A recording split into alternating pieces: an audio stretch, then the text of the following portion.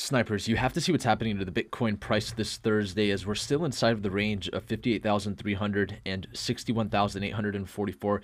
We had a retest above the $61,800 resistance level today, but our daily candle is now about to close here in less than 10 minutes below the $61,844 level. So we're inside of this really important range where we have the previous all-time highs we've been talking about here at 64,855, and we've also got this major support at 58,300 that if we break down from this level, hourly and 4-hour candles, we could start to see a potential downside towards the $50,000 level to retest the 50-day moving average for Bitcoin. So we're in a very important area here. So I want to really address the bears and the bulls. And a lot of people are talking about altcoins inside of our Discord group. We have the #1 cryptocurrency Discord group in the world. The link is in the description below. A lot of people are talking about Shibu, and a lot of meme coins are really in the light right now. But, you know, Ethereum is really starting to test this higher range here towards its previous all-time high at 43.73. The question is, are we going to be seeing Ethereum break out back inside of this range that Ethereum has been able to get to numerous times now? Even on September 7th, we reached this range that dates back to when Ethereum first started moving above 700 US dollars. So if we start to see Ethereum move up, are we going to be coming towards the $4,600 to $4,800 range?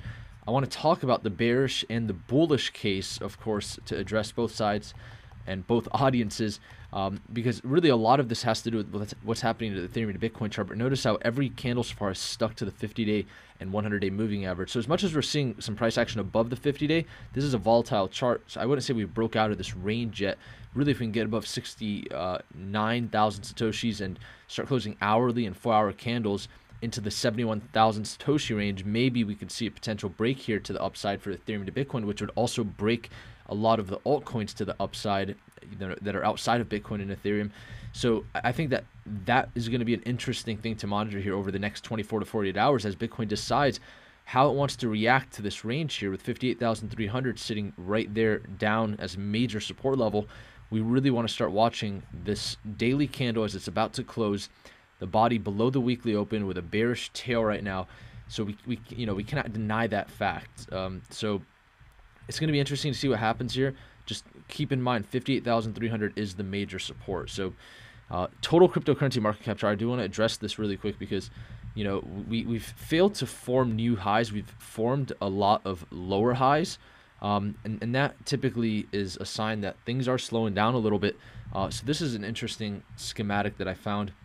It looks like we might have the ability to come back, test the $2.5 trillion level, and if that doesn't hold, 2.259 trillion comes on the table. But this could all change if Bitcoin is able to move up above 61,844. So, you know, we want to address the bears and the bulls. Like I said, if we can get above 61,844, we just need to see some hourly and 4-hour candles. There's the potential we get back above the previous all-time high, and that certainly would move Ethereum up, in my opinion, regardless of if the Ethereum to Bitcoin chart is not performing well. So 61,844 is still the major level, but we have the weekly open, the previous weekly open, and of course the major resistance there as a roadblock that we just need to get above in order to see a retest of previous all-time high. So that's the one positive thing. And with Bitcoin dominance at 44.44% sitting right between the 200 and 100-day moving average, if we look at the 6-hour chart, notice how we're starting to see some bearish pressure with some new lows forming right now. But it does look like we're still in this flaggish type of pattern that could certainly break out as it heads towards the apex here, which could happen here in the next few days. So I think the main thing to watch with this chart, as I've been saying, is the 20-week moving average, which we have been mainly staying above.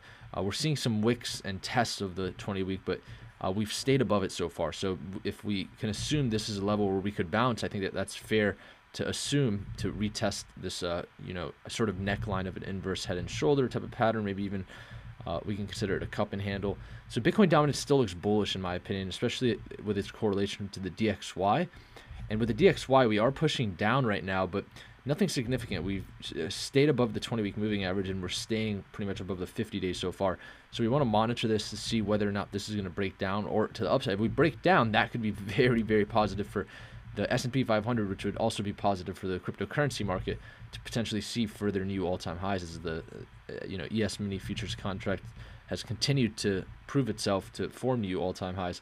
So we're certainly seeing the effects of asset inflation here. Gold is testing these higher levels at 1800, and of course oil, everyone knows, has been moving up.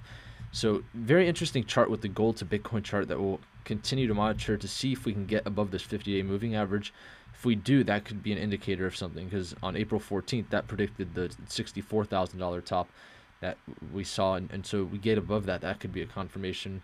But if we see continuation, it looks like regardless of what happens, we've already proven that Bitcoin is certainly it has a lot of room to go against with gold, to potentially even continue further and outperform gold for several more years in the macro. So I think that's a good part of forming that new low that we recently got, with Bitcoin forming a higher high so far. If we can get above 61,844, that could all change. So this is going to be a quick video. I'm going to be heading on a flight, so I just wanted to ensure to get this out to you before this daily candle closes here in less than 5 minutes now.